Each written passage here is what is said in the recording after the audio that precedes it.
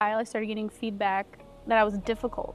This is really interesting. Am I difficult, or am I just a lot harder to manipulate? And so what I started seeing is these leaders that I had put on a pedestal and emulated and tried to do everything I could to please, right, and do a good job, weren't actually invested in my success, right? And so I was loyal to these organizations when in reality, I could be committed to doing a good job, but I needed to be loyal to myself. And if someone else couldn't handle that, it wasn't the right place for me. Mi gente, dímelo, what's good? Welcome to another episode of the Quien Tú Eres podcast, brought to you by Plural. You already know, it's your boy Pavel bringing you another very special episode with another very special guest. Now, before I tell you more about this week's special guest, let me give you a quick reminder on what this show is all about. On this show, our mission is to redefine professionalism, because I believe when we go to work, most of us are faking it, and I know it's holding us back from doing our best.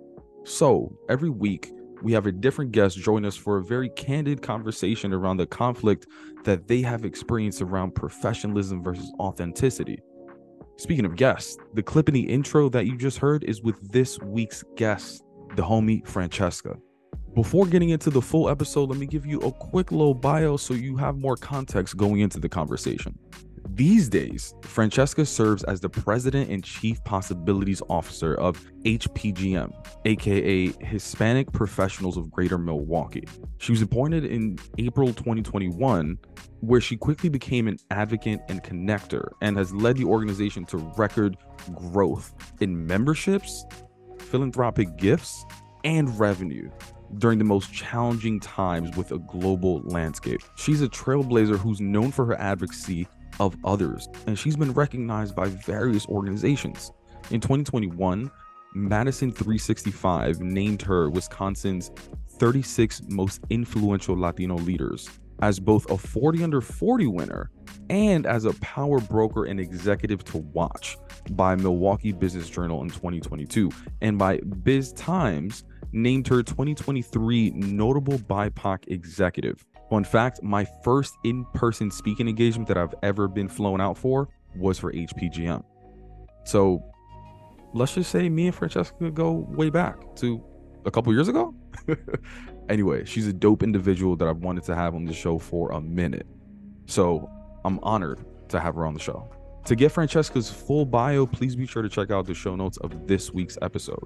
Now that you have a little bit more context into who today's guest is, let's be sure to check out this week's episode. Well, all right, let's start off with the word authenticity, right? I ask everybody, what does it mean to them? So when you hear the word, such a buzzword, what does it mean to you? To me, it feels, I'll tell you what it feels like. Okay. It feels like lightness.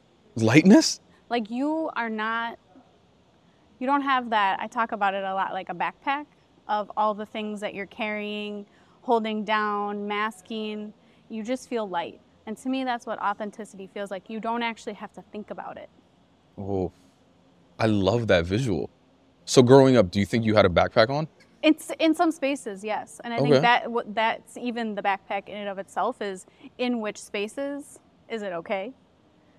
And it's kind of like the first time you like touch something that's hot, you're like, oh, okay, that hurts. So then you start to learn and adapt. And in certain places, I could be the little Peruana girl and, be dancing marinera and, whatever. And I was totally authentic. But in other spaces, it was picking up on, oh, I am literally the only brown girl in my entire class. Or, oh, so-and-so's, I am the only one with a single mom. I'm the only one with an immigrant mom. Like, you start to pick up on those things and how people react to those things and treat you. So there are certain things you picked up visually, right? But it sounds like there are other times where people let you know that you're the only one. Yeah. Like, when did you start realizing some of those things? It was when I was really young. I think this has been a lifelong journey, and I think being in this environment and talking to more people about it too, I know that it's not only me, that it really does start when you're really little. Oh, yeah. Right? From hearing people tell your mom, you need to speak English here, to my mom sitting by herself at sporting events with all the other parents were with each other, It was honestly since I was really little. So you would have sporting events, your mom would come to support, and you just see the separation. Right. There would be laughing, teasing. Like my mom immigrated here from Peru.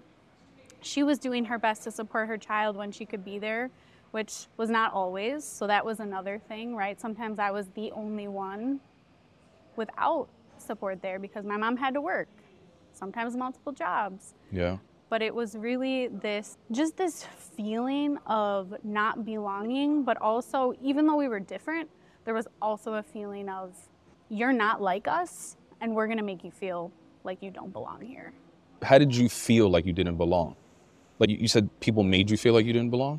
Absolutely. I think it was just the different lifestyle. You know, like I said, being the daughter of an immigrant, a single mom, growing up in a violent household with a really unstable father figure, just made my life so much more complex and complicated, and I started to slowly but surely not even talk about my home life, not bring people by, because then it was like, oh, I gotta explain, or I gotta be worried about what people are gonna say about me then at school. Like I already had all those different factors. It didn't need to be one more thing. Yeah, I remember in middle school, so I grew up in the projects, right? And I remember vividly, you know, middle school, it's like science projects. You do teamwork and you're like, well, one week I'm gonna go to your house. Well, next week I'm gonna go to their house. And I remember me walking like 10 blocks from like the school to my apartment with like one of my best friends growing up. And I felt the need to lie to him and say, oh, this is temporary. I'm not gonna live here forever. Like we're actually thinking of moving to this place. And it was just like a nicer building right next door. And he even questioned me. He was like, wait, so you're trying to move 1 block away? Like the story made no sense. But I felt the need to like somehow say that like this terrible looking building and environment, like I felt the need to tell him like, oh, this is only temporary. Like I was ashamed of like where I live. And did he ever ask, or did you just prompt it yourself? Yeah, I just did it myself. So that's that self-talk, right? Yeah. Of going into those situations already anxious. Yeah. Already maybe embarrassed, ashamed, right? Yeah. I was the only kid who lived in an apartment or in a condo or didn't have that, you know, a big house or my own room. Interesting. Oh my God, I didn't have my own room either. I didn't have my own room until I went to college. We were very lucky at some point, gosh, actually it was 2008, which was, you know, didn't turn out to be the greatest thing later, but my mom bought a house and I had my own room for the first time when I was 15. Wow. And yeah, that was definitely, those memories burned into just how I started to look at the world too. So a lot of people in those scenarios, they maybe, you know, receive some pushback for who they are and they try their best to start fitting in. Like, is that what you started doing? 100%. It was... It's natural, by the way, right? Like, we all just want to fit in. We want to feel that acceptance. Right. And I think starting from a very young age, looking outwardly for that acceptance, validation, love, you know, all those things from other people, that habit started really young. And it also starts with what you look like, what you bring for lunch, you know, like those are all the things. I was the one with arroz con pollo in my service when everyone else had Lunchables. Like it's little things like that. But now I'm like, thank God I had arroz con pollo. Seriously, yeah. Yeah. So what was the moment when you were like, no more arroz con pollo? I didn't really have a choice. So that wasn't really an option for me. It was, this is what we have to eat, so this is what you're going to eat. But it was starting to hide it. Maybe I wasn't eating at the table with everybody, or maybe I wasn't, I was keeping myself busy. Maybe I was doing things with teachers at lunch and eating somewhere else, or even saving up money to trade people so that I felt like I had something other kids could relate to. Yeah. I didn't honestly think much about this until I started listening to your podcast. So much to unpack about the behaviors that we develop when we're young, when we don't even really think about it. We just want to belong. Of course. But we do so much of that to the point where we're just like, whoa, like, who am I now? You know what I mean? Like, it starts with the arroz con pollo, and then translate, it just continues to build up and build up. So like, what are some other things that you started to maybe like try to hide? I think a lot of what I tried to hide was a combination of my cultural identity and tell me more about my that. home life. Tell me more about that. You decided to not talk about it. Let's talk about it. Yeah. Yeah, and over the last couple decades, there's also been a lot of challenges in our country around immigration. So you didn't necessarily want to open up the conversation about my mom. And even though she was a citizen, she came to the country in about a year before I was born and, got her citizenship, did all those things, yet teenagers can be really cruel. Yeah. And so I already saw what people were saying, whether it was about her accent or, being a single mom. That's a whole other can of worms. So there were these really complex issues that as a 15, 16, 17-year-old, I didn't know how to navigate them. So it was purely shoving it down and avoiding. Did a part of you, as much as supportive as she seemed to be when she could, going to like your games and all these kind of things, was a part of you like not wanting her to be there because you were ashamed? Because I thought about this the other day. Like growing up, my family would beg me to come to my basketball games and I would always tell them no. And part of me, it's interesting because I think growing up I had performance anxiety. Like, I'm telling you, if a girlfriend came to watch me play, if my family came to watch me play, it would be the worst game of my life. 0 buckets? 0 buckets. As a matter of fact, if you follow basketball, there was just one game where I traveled so much during the game that the announcer called me travel agent. Oh my God. That was my nickname. Pobrecito. It was so bad. All right, so like, yes, I had performance anxiety, but I haven't like explored this journal entry wise, and this is something that I need to explore. I wonder if part of me was also like ashamed for my family dynamic. I grew up with a single mom. Maybe I was comparing myself to people who had fathers and mothers there. Like, I don't know. I do think that there, for me at least, I think there was probably some sort of aspect of like, maybe I don't want them to be there because of some other reason besides performance anxiety. For me, it's just something that I've been exploring. Yeah, it's interesting because when I do reflect back on that, I don't think that ever crossed my mind. Because on the other side of it, because I grew up with a single mom, she came here to this country with her 2 sisters. I was always really surrounded by strong Latinas. Yeah, same. So it was also this strong sense of self, even though in many other ways I was very insecure. There was this part of me that it was so proud and took it to the extreme maybe. Like if I heard somebody at that age saying something about my mom or my family, I'd be like, yo, let's take this outside. Really? Like, that is the kind of attitude that, because I didn't know how to defend myself yet with words, so I would just get really angry. And I also would then, that was my defense mechanism, right? So then I started to get labeled as the angry Latina, right? The fiery, the this, and so I kind of felt like I could never win being quiet, so I'm just gonna be that person that everyone else has already labeled me as. So you embraced that. Wow. I would have never guessed.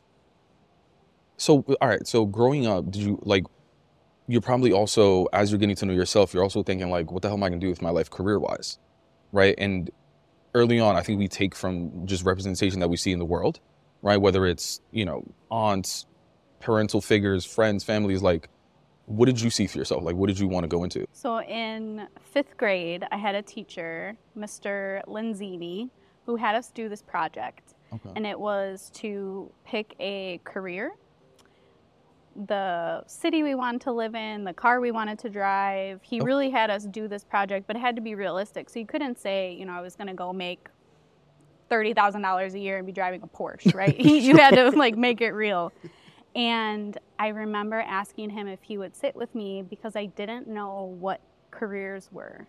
And I actually get a little emotional thinking about it. Of course I knew what a doctor was and like these things, but when I did an inventory in my life, nobody really other than my godfather who was in the military and, worked for like public works had a career. So he sat with me and, we started talking, and at a very young age, I knew that there was something inside me, kind of like that being an older sister, the firstborn, la primogénita, that I really was passionate about protecting people and defending people. And so I picked a lawyer. And from that moment, it was, I want to be a lawyer. This is how much money I want to make because I know that's safety. I would hear my mom talking about, not to me, but talking about maybe not being able to pay the bills if my biological father didn't pay child support. So for me, that was important, right? Yeah. I was going to drive a black Lexus. It had to be black too. It had to be black because that was like what, I pictured a lawyer doing. And for a really long time, like through the time that I applied for my undergrad for college, I thought I was going to be a lawyer. That is fascinating. But I'm starting to even see the connections between your childhood, even like that protectiveness of other people. Like maybe you also wanted some protection as well. 100%. I have gone through a lot of therapy, and I've done a lot of work on myself, and even, with my mom and my family, my sister, my younger sister, to get to a place where I could reconcile both the feelings of hurt and harm and not being protected and not getting what I needed as a child, and being in a place now where I can say, I know that my mom did the best she could with what she had. Yeah. Yet that is still, today at 33, which I'm sure you can. I'm 33 too. Yeah. You can appreciate it's evolving. Like at 33, I'm still working to make sure that eventually one day if I have kids, I'm not working on my kids, right? Yeah. Do you think, so like even the financial aspect, like is that a conversation that your mom was like, hey, you need to make X amount of money to like help us out? Or did you just put that pressure on yourself? So what I saw from my mom was she would always find a way to make it work. What I didn't know was it wasn't always through the healthiest financial habits.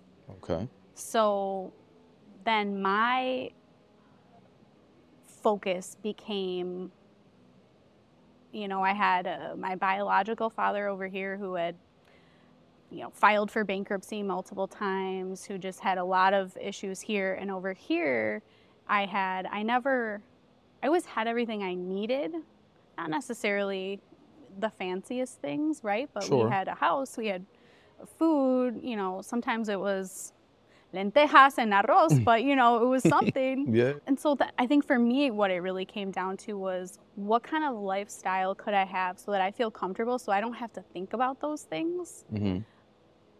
And so that I feel like my mom coming here, the sacrifices she made, both as an immigrant and as a survivor of domestic violence, that was worth it. And I put then my pressure on me. This is what that looks like. Yeah.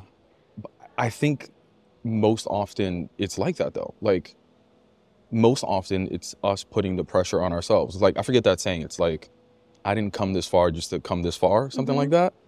And wow, that was so powerful. It's like you said you wanted to make the sacrifices worth it. Yeah, like somehow I needed to prove that I was worthy of all those things. That's a heavy backpack. It is a heavy backpack. And I will say that it was in 2017, I was asked to speak at a gala for the Marquette College of Nursing to talk about my experience as a survivor of domestic violence. I'd never told my story publicly before. There were some things I hadn't even told my mom before. And wait, you yourself was a survivor as well as your mom? Sorry to hear that. So as a child, and there were some things I shared that night that I hadn't even shared with her before.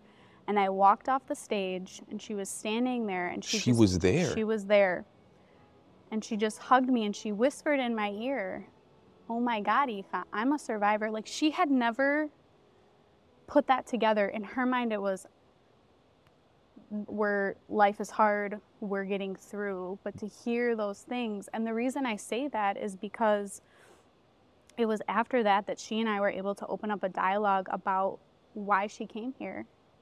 She came here, she told me, so that I could have choices, because she didn't have choices. Mm-hmm.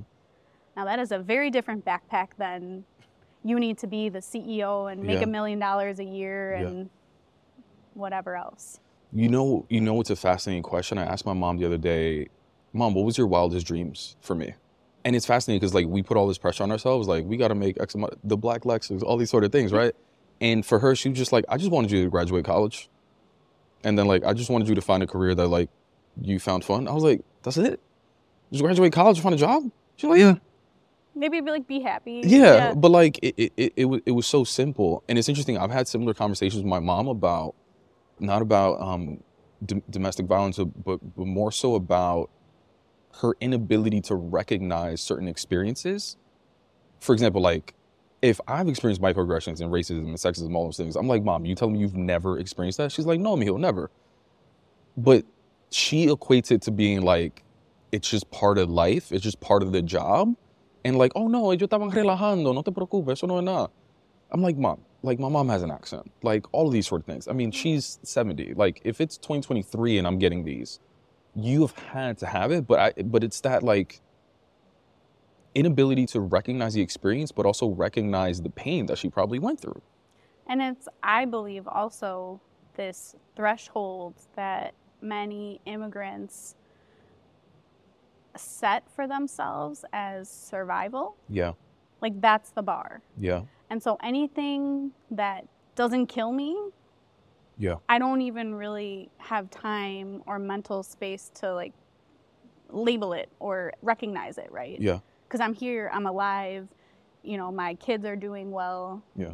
So that's okay. Yeah. Speaking of survival, I think often our family tries to give us, like, career advice, but it's often just, like, survival tactics. Like, going into your career when you started working, like, what was some advice that you think your family gave you? We're just, like, looking back at it, you were like, that makes no sense. Oh my gosh. There's probably so much. I think it was probably, honestly, around what I needed to do in order to be successful. And it was interesting that your mom, you know, talked about graduating college and finding a job. When you think about your wildest dreams or the possibilities that could exist for you, they're immense. Oh, yeah. Right? So some of it, I think, was almost what didn't make sense was the limiting of what is possible for me. Yeah. Well, what do you, so people shared that limit? Like, what do you think the limit was that people put for you? I mean, I think the limit was, you should go get your undergrad, go to law school, be a lawyer, make a lot of money, like make a difference, you know, help people. Right. Instead of now, when I think about what's possible, I'm like, why wasn't someone saying you should be a senator or you should be a president, you should reshape policy, you know, it's thinking much bigger. Yeah. And I think it really does come down to, number one, in the Latino community, a lot of times it is about stability, safety, keep your head down, work hard. And if you work hard, these things will come to you. Right. When you really get out in the work world and you're like, it literally doesn't matter. You could be the biggest idiot and you could still be the president of a company. Yeah. You know what's crazy is that it's not even that our families aren't risk takers, because they risk so much to get here. Right. But it's once they get here, they don't want to lose or, you know, right, squander that somehow. Right. And they did all that so that we don't have to take the risks. This is the idea, the theory. Right. So when you started working, think about, like, your early, maybe your first corporate job. Like, what did your swag look like? How did you dress up? Bob, I'm going to send you a picture. I wore pantyhose to my first job interview. I sure did. Okay. Because I thought that was, like, what you were supposed to do. I wore pantyhose and black pumps and this dress that I got from the loft. Like, okay. 22 years old, looking like a abuela, straight up. But that's what I thought I was supposed to do. Why did you think that? Because you look at the people that are successful. Sure. And, you know, that's what they be wearing. Oh my gosh, I don't even know where I got those pantyhose from. I might have got them from my mom. Okay, so it's an interesting exercise of comparison as well, right? Because early in middle school or like childhood, we walk in, we see what people are doing, we try to fit in, right? We want to belong. I wanted that limited 2 shirt. Like, that was how you knew you fit in. The limited 2? Oh my gosh. We'll What's talk that? later about the limited 2. It's kind of like the Abercrombie for little girls. Okay. Okay. But at work, we often do the same thing too. Like, we just want to be accepted. And was it like childhood where you looked around and you were kind of like the only one? For sure. So in my first corporate job, my first job out of college, it was the first job I interviewed for. It was the first job offer that I got. I took it. Congrats. That's amazing. Well, I was making $24,000 a year. So I was coming out of, having my undergrad degree, but I just knew that the expectation was get a job. Right. So I did that, and it was a sure thing. And then it was in professional sports, and I was one of 2 women on my team. And I was so excited. But then by like the 3rd week, the other woman quit. So then it was just me and a bunch of guys. Okay. Primarily all white guys. Our manager was a white man. Almost every other leader in the organization was a older white man. Sure. And so when I'm looking around, you're kind of assessing at that point, are my differences going to help me or hurt me? And I think growing up in the household that I grew up in. Early on, you were already doing that. Right away. I was in a sales role too. So what I was going to share was growing up in a household where you have somebody who is emotionally volatile, you learn to read people. You learn to anticipate needs, which can serve you really well in many ways as a leader, but can also make it so that behavior of looking to everyone else for validation and support and all the things is just magnified by a million, right? Because you start to believe that other people are the authority on your own worth. Yeah. So with that mindset of putting these authority figures maybe on a pedestal, like what sort of impact did that start having on your career? Or how you showed up, rather? I know for a fact that it prevented me from being as great as I could have been. I was still successful. I still was good at my job. But again, it's like if you're walking through life with a 100-pound backpack on, it's going to be really hard to go far or go fast. Yeah. Well, like what parts of you do you think you were hiding in like your early career that was holding you back from doing your best work? I was such a private person to the point that no one really knew anything about my personal life. So like, how was your weekend? You were just like, laundry. Good. How about you? Yeah. Because it's complicated and it is nuanced and I didn't want to say the wrong thing or be into the wrong thing that then was going to give people an impression that I didn't want. I wanted to say everything that I thought they wanted me to say. That was what I was most concerned about. Damn. So you were essentially like studying your coworkers to figure out like what were they into and then try to reciprocate whatever that was. It was coworkers, but it was also leadership because I'm also a very competitive person. I've also was groomed as a child to be the best. Like a B means you failed. Always, it must be an A. Because there was criticism, there was shaming. So for me, it was more about I need to do everything I need to do in order to be the best and number one, which means I have to work twice as hard to get that answer before everybody else. Yeah. I'm fascinated by this. It's so funny because my mom, thankfully, was like so happy with B's. I was not the best student. Yeah, I was not the best student. Till this day, she swears I was like a really good student. I was like, yeah. I'm sure you were. I'll let you live that, Mom. So you were saying you started emulating like the leadership and your coworkers. Right. And just almost being so much of a sponge and trying to understand everything about them so that I could learn to anticipate what they thought or what they needed or what they wanted me to be doing. Instead of even like being a peer on a team, right? I was so worried about that. What was your fear at that moment? If like you said X, they were going to think Y. When you grow up as a people pleaser, there is nothing worse than feeling like someone doesn't like you or you've disappointed someone. Like you always just try to fix it, right? Instead of being confident and secure in nothing I can say about myself is wrong because it's me. Yeah. You know? Yeah. So at what point did you start being a little bit more, let's say, authentic? At what point in your career?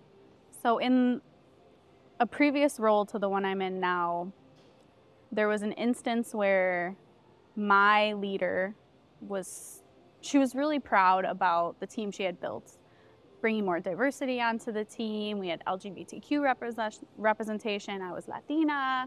We were all women, which is very different for this industry. And she shared with me feedback, which maybe shouldn't have, but that the executive leadership shared that I didn't count as diversity because I wasn't brown enough. So my entire identity, everything that I brought to the table, boiled down to this statement. And I remember in that moment committing to myself, whatever I do next, the most important thing is that I take off that damn backpack. Because even doing everything I had done for the whole, however many years in my career, that's still what people were saying about me. That you're not Latina, Enough. essentially. Yeah. How did that make you feel? For the first time, it made me feel almost so fatigued and tired by doing all of that. I just said, you know what? Why am I trying to prove my Latinidad to anybody? It is who I am. I am both 100% American and 100% Peruvian because that's who I am. And I don't need anybody else to validate that for me anymore. Like I just got to a point where I was so tired. Yeah. I think it's a common, not that I think, it's actually a common theme in everyone's story. Like they do all of that work and not like their actual job. They do all the like side until they reach a point of, let's call it burnout, or some sort of like mental health breakdown. And that's when they're just like, from now on, I'm gonna start doing this. And at that point, what I've realized too is that it's not like you show up a complete different person the next day. It's often in like waves. 100%. Like, some people are like, you know what, I'm gonna do my hair a little bit different today, see if anyone says anything, or like today I'm gonna wear a pink blazer versus a black blazer. What was that first thing for you where you were just like, I'm gonna start showing a little bit more of myself? Drop the pantyhose, I'm assuming. Oh, the pantyhose are long gone at that point, thank God.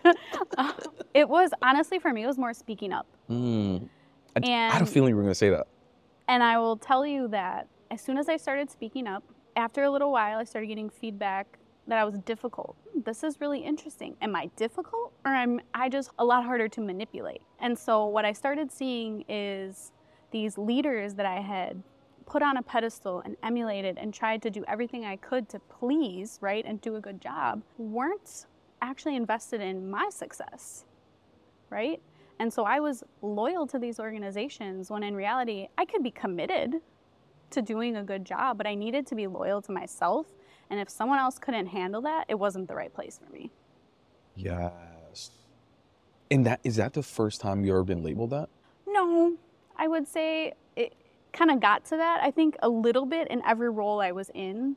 Like I would maybe get to a little place where I would feel like, okay, I'm gonna speak up, or I'm gonna do this, or I'm gonna wear my hoops and my red lipstick and see what everybody's, And it was just at this point, I was in a leadership position that gave me a little bit more authority to stand in that and to give others permission on my team to stand in that. And that's when it was like, whoa. And when you say speak up, like, give me an example. Like you'd be in meetings and there was an opportunity to contribute and you would just like that, right? Like you just didn't say anything? Yeah, or even just in your mind, like, is that a good idea? Should I share that? So then I started sharing that, and then someone would interrupt me. And then I would say, excuse me, I would like to finish my thought. That's not disrespectful, but it was all of a sudden assertive in a way that I was no longer afraid of what other people would think.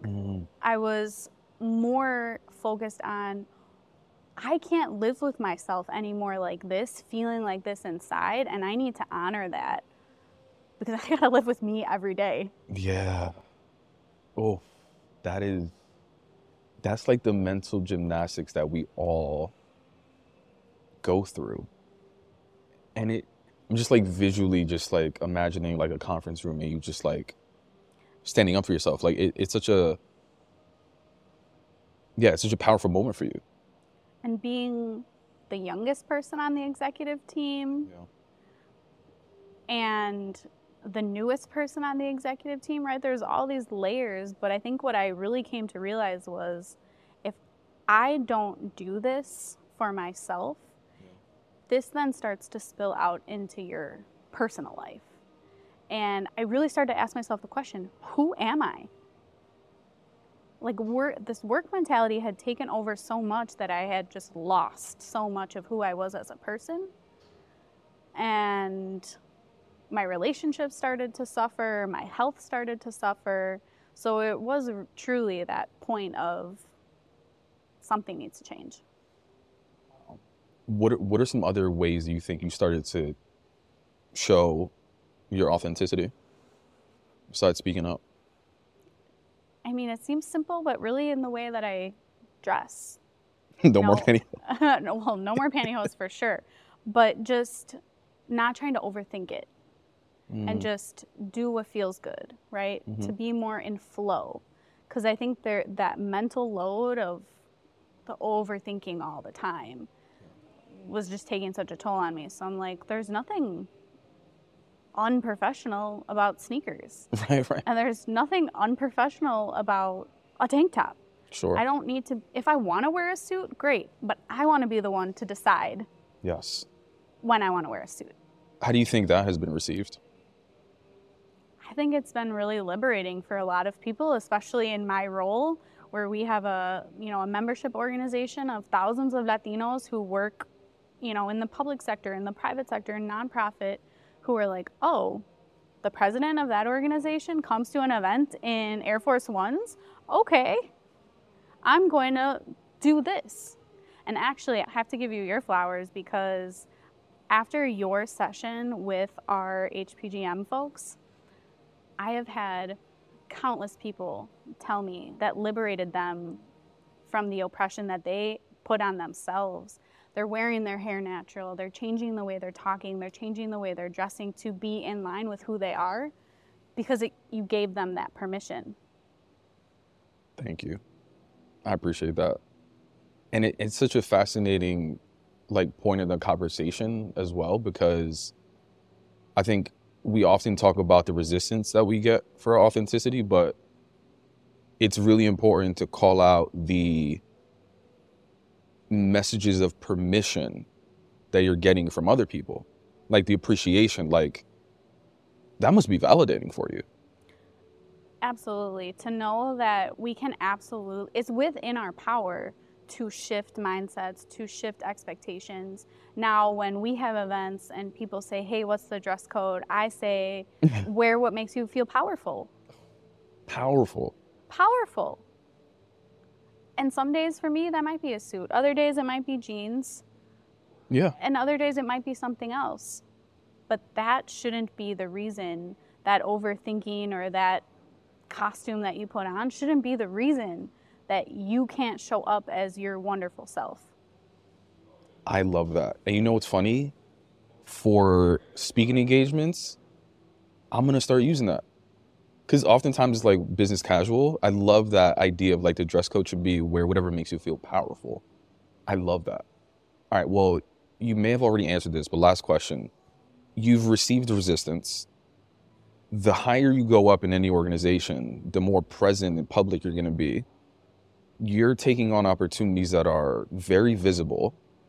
There may be more pressure to go back to that assimilation, right? But what's the one thing that continues to inspire you and empower you to continue being your most authentic self in these spaces? I think the thing that continues to inspire me is there is literally not a week that goes by that we don't hear some sort of feedback about how HPGM in Milwaukee is shifting and redefining professionalism. So to think about thousands of people taking off their backpacks and then what that does for their families and the generational impact of that's beautiful. And I will also add that being able to use different parts of who I am, right, outside of HPGM, to stand in that so firmly that there is no going back. I think that accountability, right, to whether it's my sister Gabriella, who's my very best friend, to say, hey, I noticed that something was happening here. Like, what's going on for you, right? To have those people in your life that know who you are at your core and can also kind of help pull you back if you start to get in that place. Mi gente, that wraps up another episode of the Quien Tú Eres podcast. If you enjoyed what you heard, please do us a favor, like, share, comment, wherever you're listening to this show, whether it be Apple Podcasts, Spotify, YouTube, or any other platform. Please be sure to follow so that you're notified about any new episodes that we launch. Your engagement, your feedback is just going to help us in the algorithms to ensure that these experiences get heard by as many people as possible, because that's the only way that we're going to redefine professionalism. Thank you, and see you next time.